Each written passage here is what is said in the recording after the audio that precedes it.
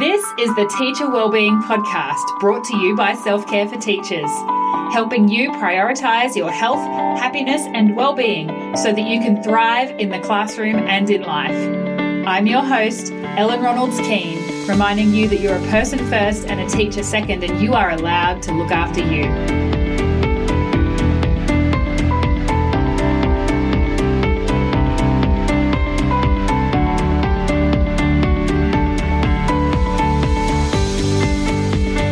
Hello and welcome back to the Teacher Wellbeing Podcast.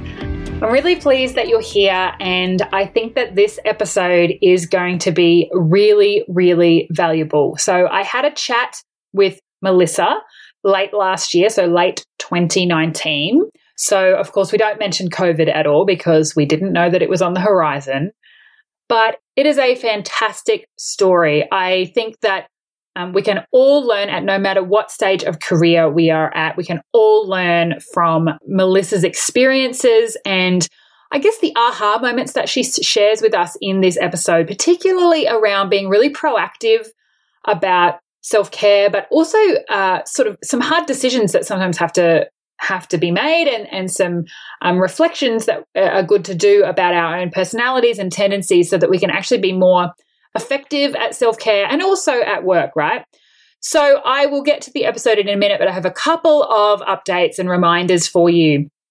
If you are listening to this when it goes to air, so in late May, or if you're listening in early June 2020, I am crowdfunding at the moment because podcasts are free to listen to, but they are not free to make. So season 6 is obviously happening anyway, but depending how much we raise with the crowdfunding, that will determine whether we do, how long the season is and whether we do season 7 this year. So really would like your help with that.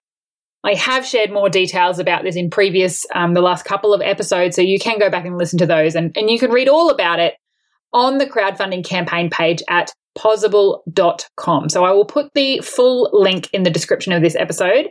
But if you go to pozible.com, that's pozible.com, and search Teacher Wellbeing in the search bar, you will see the different ways that you can support the show. And you can pledge as little as $5, but there are some different rewards for different amounts. So I do want you to know that every little bit helps. So the way crowdfunding works, it's all or nothing. If we don't reach the goal amount, which this year is $2,500, because I do want it to cover 2 seasons, then nobody pays anything. So please go over and pledge today. And if you're not driving at the moment as you listen to this, I would love it if you would pause what you're doing and pause the show, click on the link in the description and go and pledge right this minute before you forget. I would so appreciate that. And I really look forward to keeping this show on air this year and in years to come. Couple more updates before you get to hear this fantastic interview with Melissa. The biannual Teacher Health and Wellbeing Survey will open again in June 2020. So you may remember I shared the results of the 2018 survey on the podcast in season 4. I will put a link to that in the show notes, but I just wanted to let you know that that's coming up again, and I hope to be able to provide some really good data about the status of teachers' health and wellbeing in Australia at the moment. Now, it is only open to teachers teaching in Australia this year, so just keep that in mind if you are teaching elsewhere, listening from international places, which I know there are a few of you. Hello. But I would love for you to be involved if you are teaching in Australia this year, so stay tuned for that, and I'll keep you posted. Also, back at the start of 2020, I ran a free 5-day workshop series on teacher wellbeing and resilience that was really well received, and I've had a lot of requests for replays, and I was planning to have it in the freebies library by now, but as I'm sure you can understand, 2020 hasn't quite gone to plan. So what it means is I am actually holding a replay week of those workshops starting on June 29th. So check out the Facebook event for that. I will put a link in the description of this episode and in the show notes on the website, because they will be broadcast for free in that Facebook event starting on June 29th. So head to facebook.com/selfcare for teachers and you can sign up for that. It's going to be a cracking event. And speaking of events, I've also been running a series of masterclasses with my husband, Stuart, who is a clinical exercise physiologist. And we have been focusing on the topic of fatigue resilience. So we've run a couple of these workshops so far, or masterclasses so far, about 2 different aspects of managing and mitigating fatigue. And there's another one coming up on the 30th of May about stress and how that impacts fatigue and what we can do about it. And the next one after that is about sleep, which will be on the 27th of June. So they are virtual masterclasses. They'll be held via Zoom, jam-packed with info and research and practical applications. So you can grab tickets via Eventbrite, and I will pop a link in the description to this episode as well. And again, you can find it in the events section of the Self-Care for Teachers Facebook page. And if you missed the first two, you can actually get the replays as rewards as part of the gold or platinum supporter level of the crowdfund campaign. So again, a little reminder to head over to pozible.com and search Teacher Wellbeing to support the podcast there, because podcasts are free to listen to, but they are not free to make. All right, that's enough from me. Here is this fantastic story with Melissa. Hi, Melissa. How are you? Oh, hi, Ellen. Good, thank you. Thanks for coming on the Teacher Wellbeing podcast. Let's start. As you know, we always dive into a little bit about your background. So tell us about your background and your teaching context. So at the moment, I'm teaching in a primary school as a special ed teacher, but the first 18 years of my teaching career, I was in a high school, and I started off as a senior economics English teacher. And then I decided that I was really interested in special education and supporting students who had extra learning challenges. So I did my master's and, very shortly after started teaching in special education. A big shift from that first early part of your career, I imagine. Yeah, and I think it was just some mentors said to me, probably after I'd been teaching in special ed for about 5 or 6 years, we cannot imagine that you would teach anything else. And, I was the same. It was really something that happened even in my first year of teaching, that I just had that interest, that desire, that feeling that kids who require extra support are the kids that I want to help. And I want them to know that I expect them to be the best they can be, and I will help them be the best they can be. Yeah. And then, so doing that further study, were you doing that while you were also still teaching, or did you actually take a break from classroom work to go and do the study, or was it on the side? It was on the side. It was actually, not taking away little bits of maternity leave here and there, but I'm in my 25th, 26th year of teaching, and I started teaching as a 22-year-old. And so actually I was teaching out west for my first 18 years of teaching. And in my second year of teaching, they actually offered some master's degrees where if you passed the course, they would reimburse your HECS, and they actually gave you a day, a fortnight to study and to participate in, online learning and that type of thing. So that was a really great opportunity. You had to make a commitment to stay out in the rural area, but I'd gotten married by that stage. It wasn't a problem for me at all to commit to that. So it was a really great opportunity for the department to gain people that they wanted with the skills they wanted, and for me to gain a qualification that I wanted. Yeah, mutually beneficial investment. Yeah. Well, so this is the Teacher Wellbeing podcast. So we talk about health and wellbeing and challenges related to health and wellbeing. So can you share some of the health and wellbeing challenges that you've experienced throughout your career? And 25 years is a good innings. Like that, that's really going to come with some ups and downs over that long. Absolutely. And I think this year has probably been a big year of reflection for me. And one of the things I've reflected on this year is that even when I had very little children, I was feeling like I've always put my work first. And it kind of was a big bolt of lightning realisation because, when I was working in a rural area, I had significant family support that allowed me to do that. I would be 8 months pregnant and go on a school camp because there was a student with a disability who wanted to go, needed to go, and I would do that. I was doing a regional office job remotely, and I would drop my kids off at their grandparents at 6 o'clock in the morning so I could travel to an 8 o'clock meeting.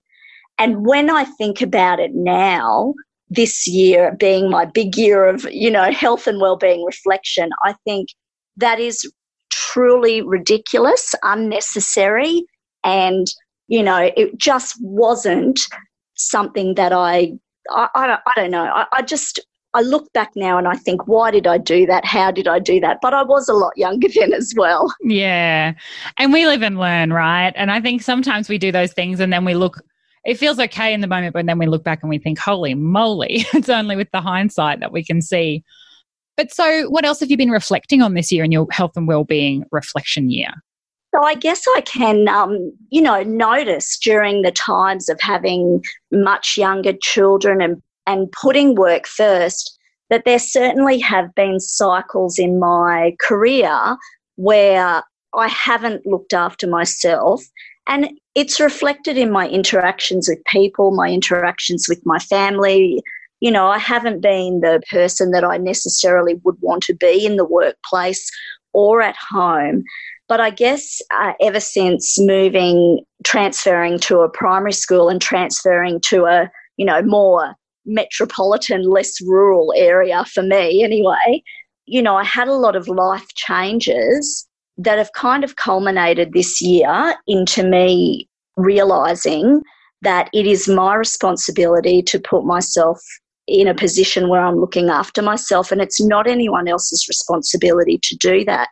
So, you would think that I would be a lot younger coming to that realisation, but I guess maybe being a people pleaser, committed to my job, committed to the students I teach, I just hadn't seen the light early enough. Look, and you're not alone there. I mean, it's a big realisation, and I think it's also something that the culture of schools often perpetuates, because teaching does attract the giving, the carers, the people who are the kind of people we want in the job, who are going to be really caring about their students. But you're right, it is then when I suppose we give away some of that responsibility for our own health and well-being, that can become problematic. But it also does sound like you had a significant amount of support in, as you said, when you had young children and things. So perhaps if you didn't have that support, you certainly wouldn't have been able to continue that way. No, absolutely.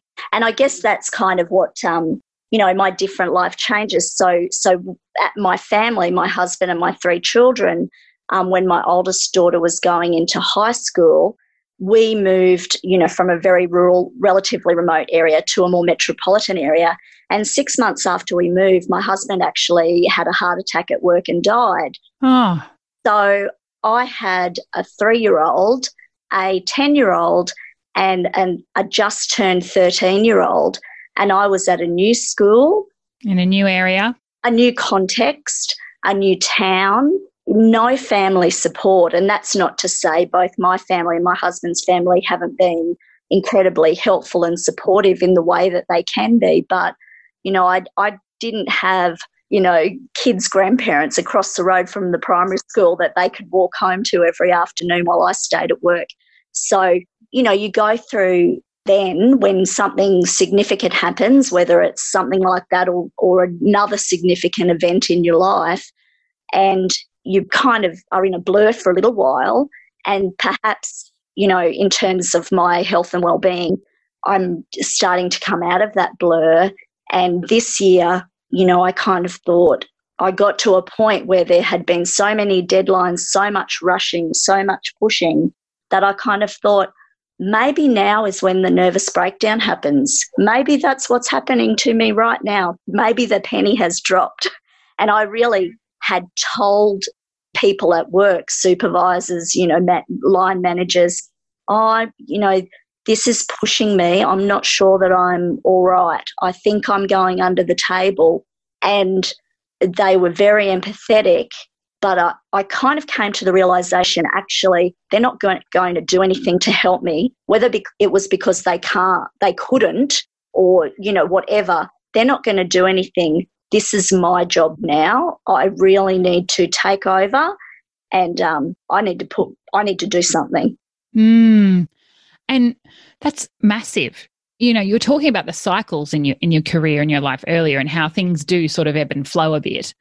But then when we do have major life transitions, and moving house just in and of itself is one, let alone that huge change in your family situation with the death of your husband. That's, I think, when it sort of comes to crunch time, and maybe that's when we can't go on the same way as we were anymore, because you literally can't, right?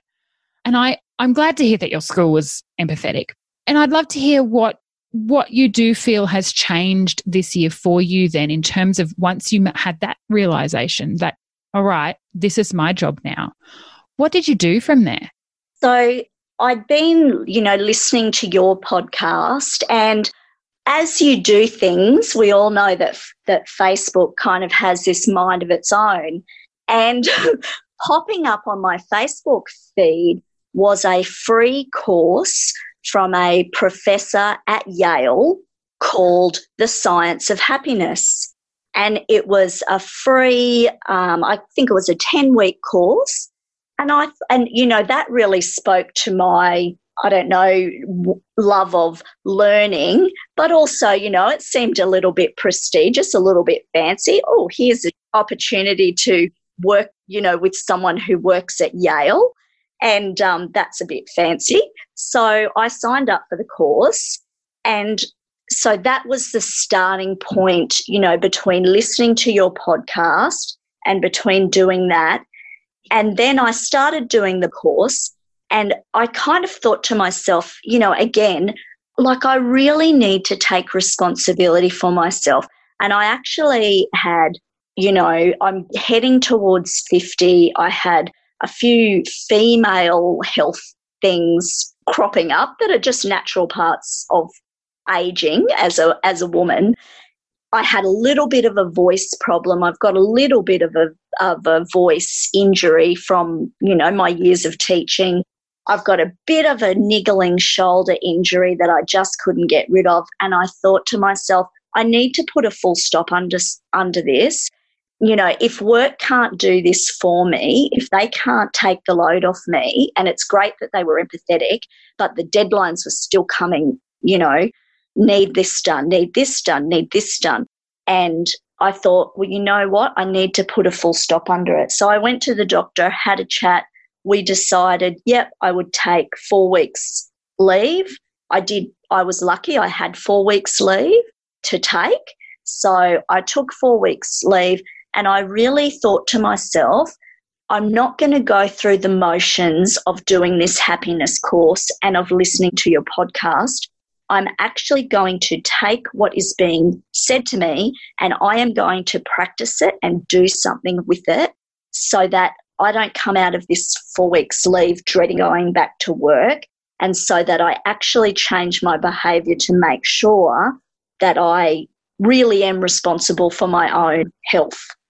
That's such an important insight, I think, because leave is great. And sometimes there is just a place for, I just need some time out, right? I mean, that's what we all get in school holiday time. There's going to be a certain amount of just a few days on the couch, ignoring the world, watching whatever we're watching on the TV.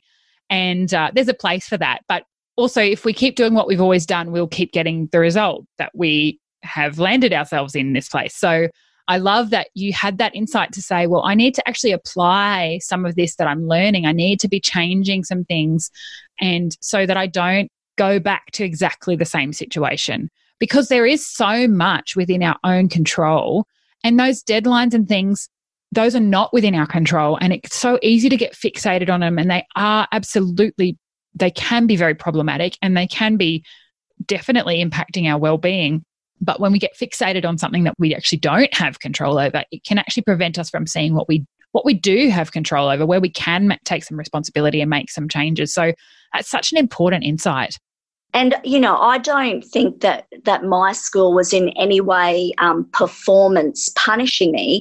But if you're the type of person that always meets deadlines, then, more deadlines will come your way, more responsibilities will come your way.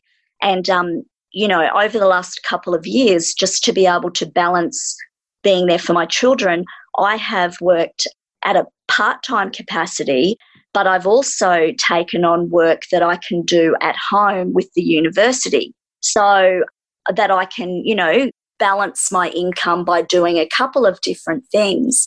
So deadlines are all well and good, but I felt like I was, not being an adult and not saying, I can do this, but what am I going to stop doing because I can't do this as well as all the other things I'm being asked to do.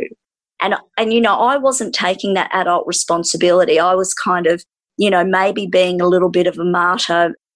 I don't know, maybe just being that people pleaser, all that never breaks the rules kind of person. Yes, I'll do that. Yes, I'll get it done by then. Yes, I'll do that. Yes, I'll get it done by then. Rather than, even being an adult and saying, look, I'm going to be 2 days late on that one because it's just not happening at the moment. Yeah. And I think it's something that actually that idea of flexible work, I was just talking to somebody about how can we incorporate more flexible work into the teaching role. I mean, that's a wicked problem in and of itself, but that idea of flexible work is becoming a more, it's in the zeitgeist at the moment. And I think it's the way, part of the future of work more broadly. But I love that you said that you had to kind of face up to, I've got some adult decisions to make here. But there's also an element of you don't know what you don't know. And even to the point where you don't always know that you're allowed to say, okay, I'm going to be absolutely on time with that deadline because I'm a veteran in this system. I know that that's one that can't be missed. But this one over here, it's going to be 2 days late. And I know that that's not the end of the world. And you almost need a little bit of permission, but also just a bit of perspective to be able to know which of those deadlines you can actually push back a little bit on, and with good reason. It's not not doing it every time, as you said. Absolutely. And, I think that a part of the system, the education system, that we work there's always been accountability, and I am, extremely accountable to myself, as most teachers are.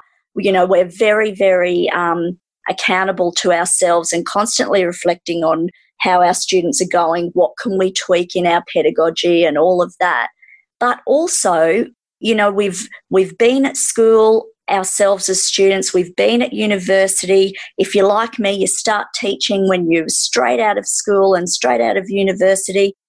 Sometimes in the real world, adults are late and adults go to the toilet when they want to, but if you've been part of a system, for your whole life or most of your life, sometimes you just, take for granted your own right to make decisions about your workload. Yeah, absolutely. I love that line. Your own right to make decisions about your workload. And it's not an irresponsible kind of, I'm not doing this at all kind of attitude. It's actually saying, in order for you to get the best out of me, education system, this is a tweak, or this is how we need to flex it so that I actually can get this done and it can remain sustainable. Absolutely, yeah. And, just listening to things like your podcast and this course, The Science of Happiness, just made me think about so many tricks that my mind was playing on me. And it's been really interesting, and I've continued listening to this Dr. Laurie Santos and her happiness podcast, as well as your previous podcasts that I kind of was catching up on as well. And, the tricks our mind plays on us about comparison, and the tricks our mind plays on us about reference points. We're comparing ourselves against a reference point that we just shouldn't be comparing ourselves against, because it's not a correct reference point. And I guess one of the big changes that I've made is I'd always heard heard people do things like gratitude journals and that type of thing.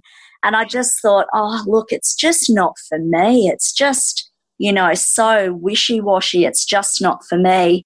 But in this Science of Happiness kind of course that I did, there was an app that you could download where you could actually record when you'd made connections with people, when you'd exercised, when you'd practiced gratitude, when you'd meditated, when you'd practiced mindfulness, and just being aware and accountable. I suppose it speaks to my little rule-loving rules. Just, accountable for those self-care practices really I started to have some shifts in my mindset. And, I had been exercising for a while, particularly after my husband died. I made sure that my kids and I all got into exercise because I really believe it's a game changer, for your mental health. But things like connections and gratitude have really now, I've really seen the power in them on a daily basis for really helping your mindset and your attitude and really helping your well-being. Yeah. Yes. And I think the key there is about the incremental changes and shifts that happen from doing it on a daily basis. And I actually liken it to, learning to read. If we just do a one-off, I think we often approach our mental health and even our physical health with this kind of, all right, we're going to boot camp it. We're going to do, 6 days straight or something. And then it's so overwhelming that we don't do it again for the next, 6 months or whatever. But you think about if we tried to teach kids to read that way, they wouldn't learn. We know that it's bite-sized bits in the zone of proximal development, little by little and regularly. We want parents to be reading to kids every night for 10 minutes rather than doing 3 hours on the weekend and then nothing again for the rest of the week. And I think it's the same with some of these, they need to become habits, but it doesn't have to take an hour every day. It can be 5 or 10 minutes. Just that every day, that's what actually over time creates the shift. And I certainly feel that even having the ability to remind ourselves that it may not make a difference for me today, but I'm going to do it because I know that it's in the doing it today and tomorrow and, every day for the next 2 weeks, that's when I'm going to start to feel some kind of impact. Absolutely. And, I see that with the exercise that I do. And, I had a year where I have this great group of ladies that I exercise with, and we span across age groups, and we've just become, through the ups and downs of each other's lives, we've just really been there for each other, even though, if we kind of met in different circumstances, we would probably just be acquaintances.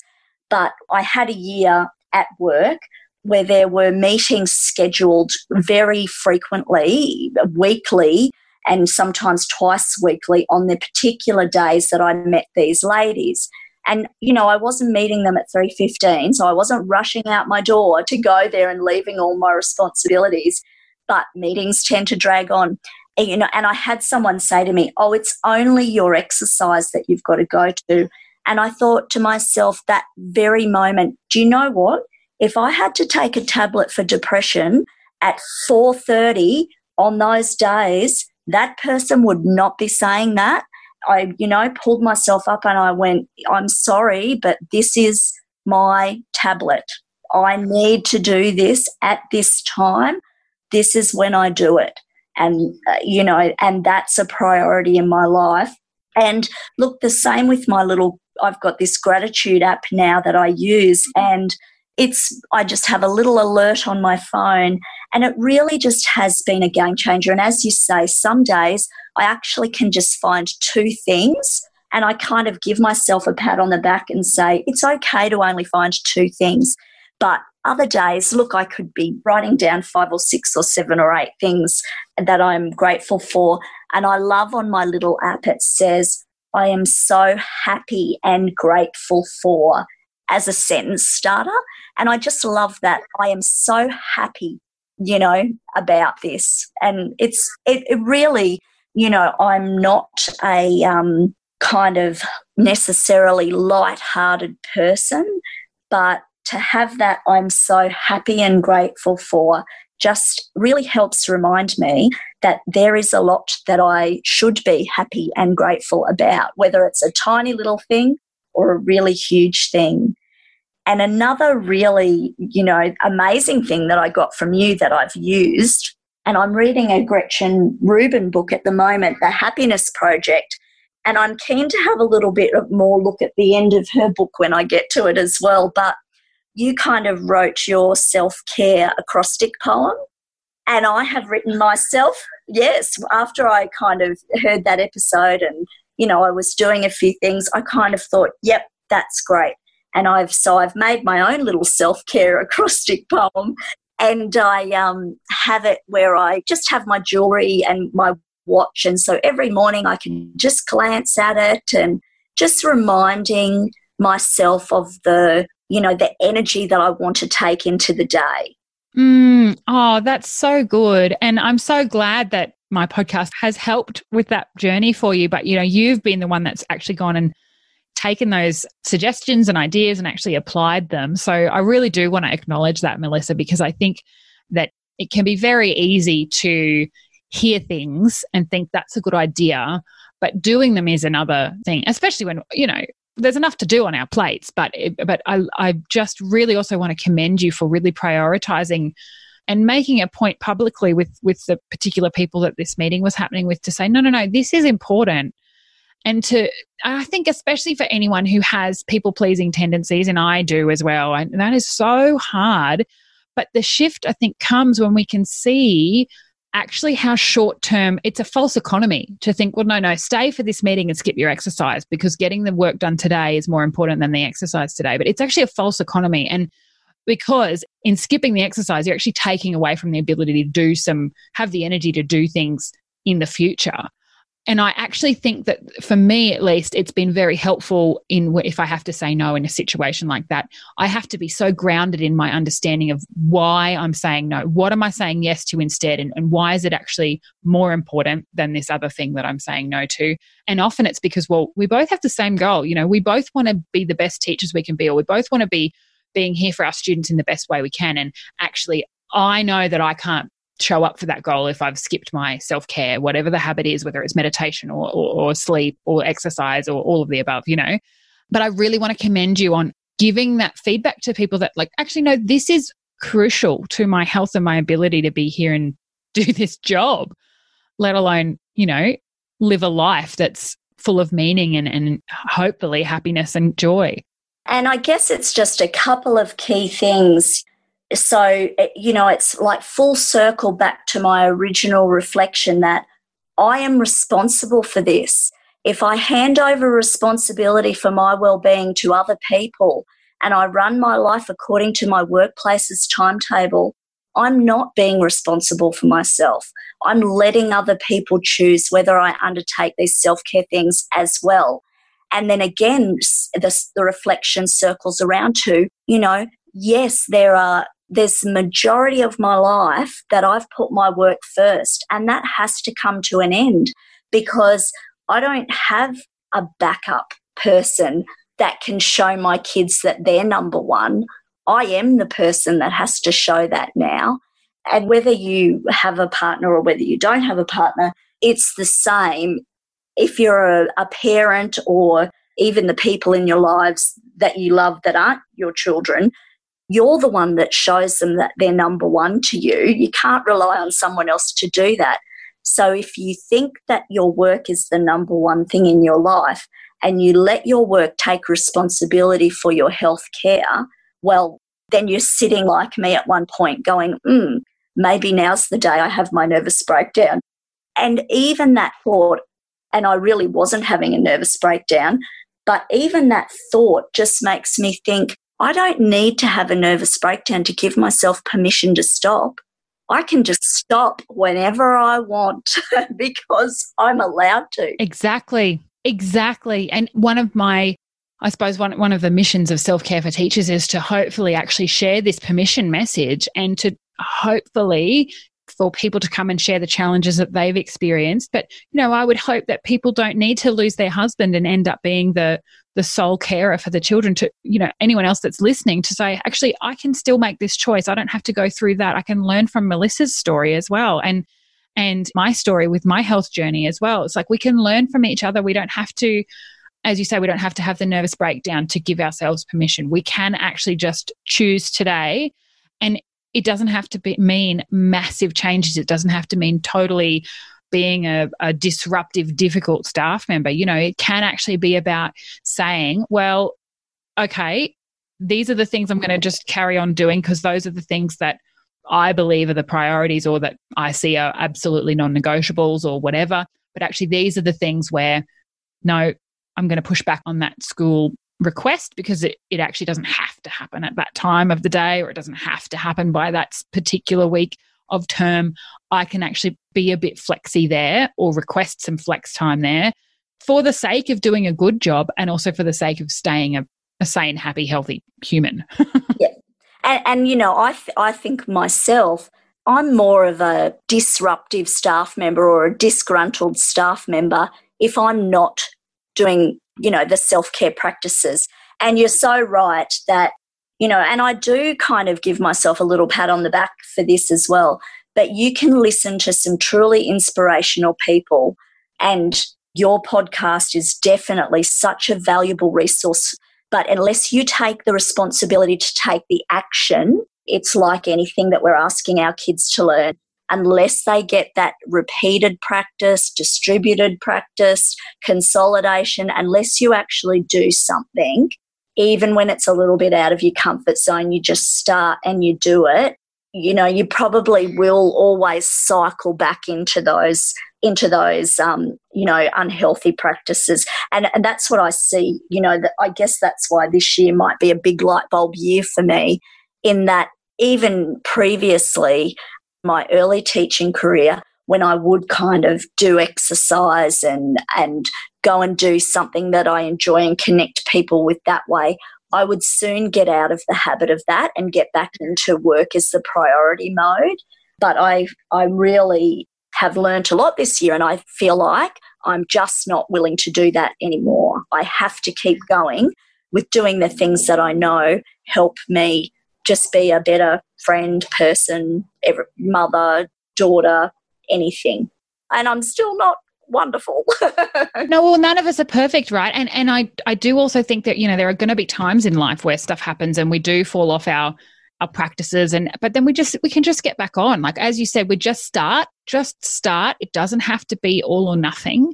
Just start and do the small things, and hopefully listening to inspirational messages and stories of people who've had success with, you know, wellbeing practices. It can plant the seeds, and then we just start and take one step at a time. And then if life throws up challenges, or if we just end up starting to go back into those habits of agreeing to everything at work and just letting our life kind of come second to work, we can just start again. We just start again.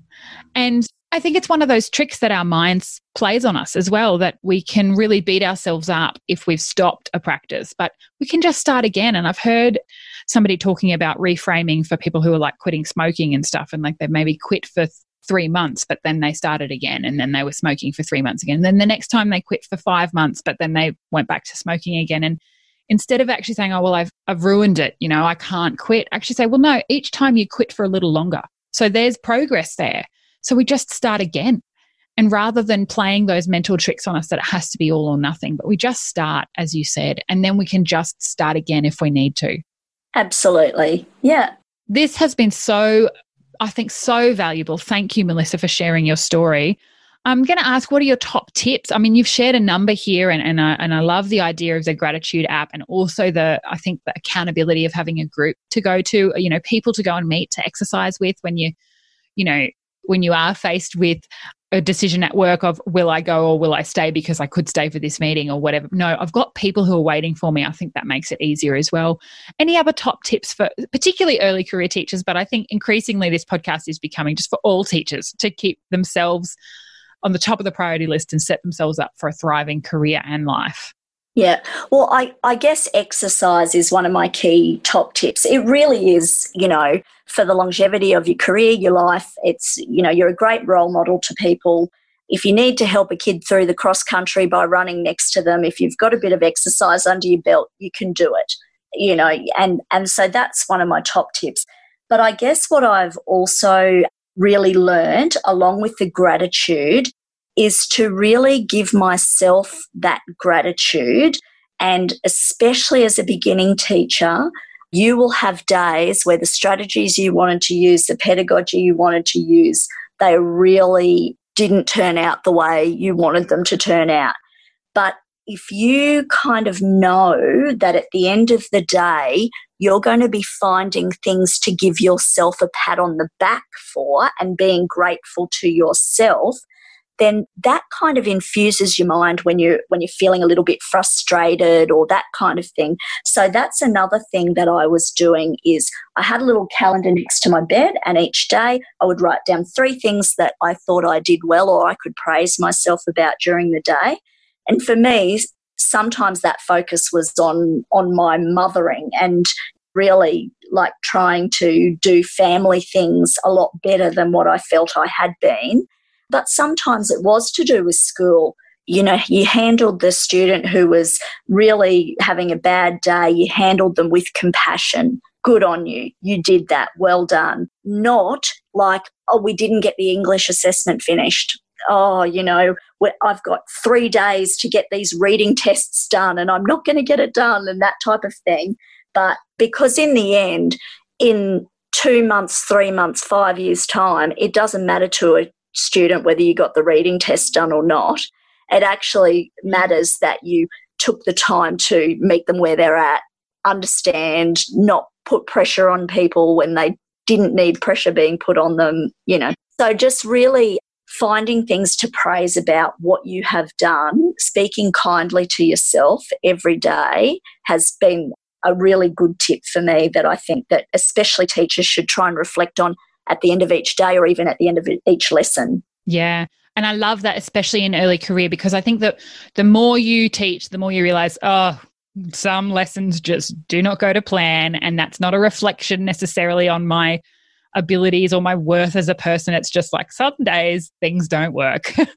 But when you're in your early career, it is so much easier to make that mean that we are hopeless and we can never do it. And we, you know, all those other negative thoughts come through. So I love that tip for even, but especially on the bad days, to find something that we did well. Oh, you know, I didn't give up. I kept trying with that student, or I tried to be flexible and give another positive encouragement strategy or things like that. We can actually find something in every day that we have done well, especially on the bad days. That's the time it's hardest, but I think the time it's most necessary. But it's also much easier to do on the bad days if we've been doing it on the good days and we're building that muscle of being able to congratulate ourselves and able to acknowledge ourselves and recognize ourselves. Because I think that is something that is actually also a muscle that we need to build. It's not something that we're, especially in Australia, you know, it's like you don't want to be up yourself. You don't have tickets on yourself. But actually we need to do that in order to be able to be there and kind for ourselves on the bad days as well. Absolutely. Building that gratitude muscle and that self-love or self-praise, or, you know, you're enough today and you'll be enough tomorrow. And when you learn more, you'll do things differently, but you're still enough where you are right now. I think building those muscles in the mind and not setting out, you know, if you're a teacher in your 5th year, you can't be comparing yourself to a teacher in their 25th year, because it's all so different.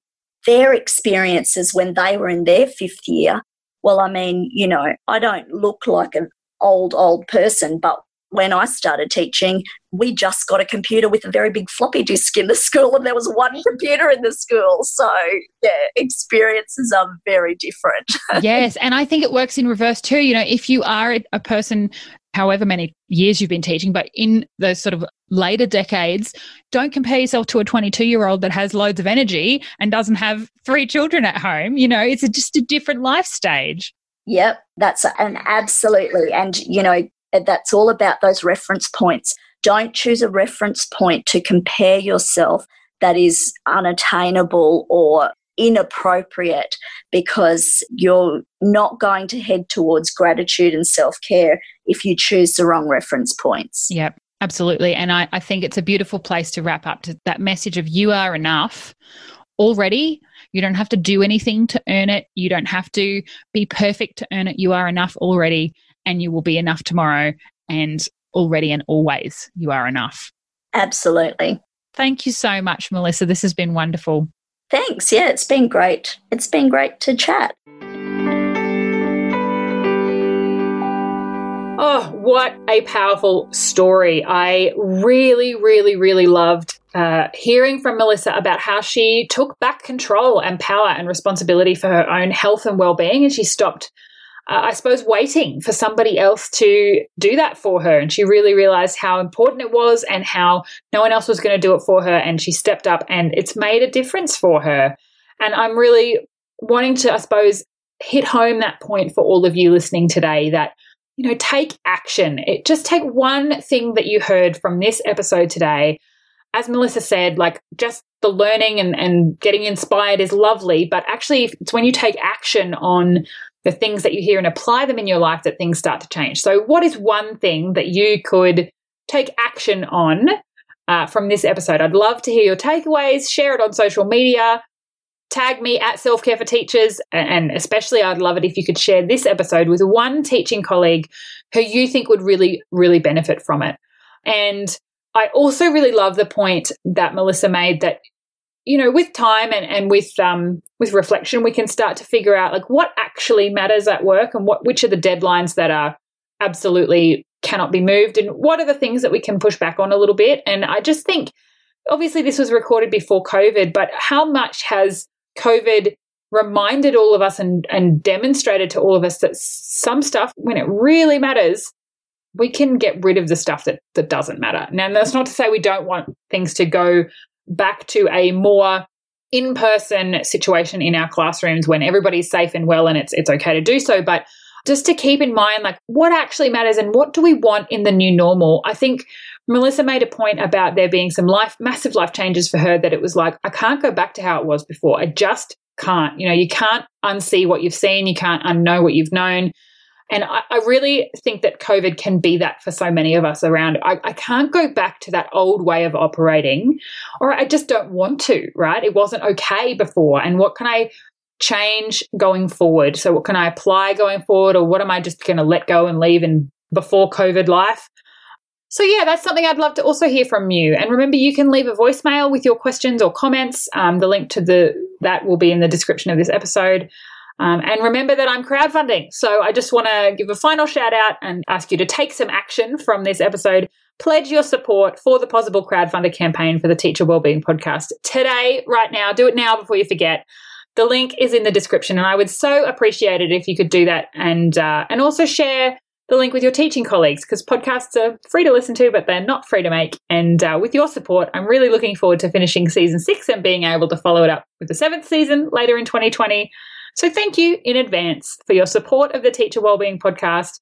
And as always, remember that you are a person first and a teacher second, and you are worthy of your own care. And I hope that you can continue to look after yourself wholeheartedly this year and be a beacon of inspiration to others and an example to encourage your colleagues to do the same. See you later. Thanks for listening to the Teacher Wellbeing Podcast, brought to you by Self-Care for Teachers. If you've enjoyed it, go ahead and subscribe in your chosen podcast player so you don't miss an episode. If you're listening on Apple Podcasts, Google Podcasts, or Spotify, hit the 3 dots, share it to your Facebook or Instagram stories, and let your friends know that you're listening. And if something in this episode made you think about a teacher that you care about and you think they need to hear it, send it to them now. Let's spread the message of teacher wellbeing, and together we can create thriving school communities. Show notes for the podcast can be found at www.selfcareforteachers.com.au/podcast. And you can find me on Facebook and Instagram using the handle @selfcareforteachers. As always, remember you're a person first and a teacher second, and you are worthy of your own care.